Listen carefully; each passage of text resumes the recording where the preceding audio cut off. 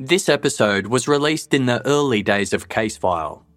Since then, we have been made aware that incorrect terminology was used in the script.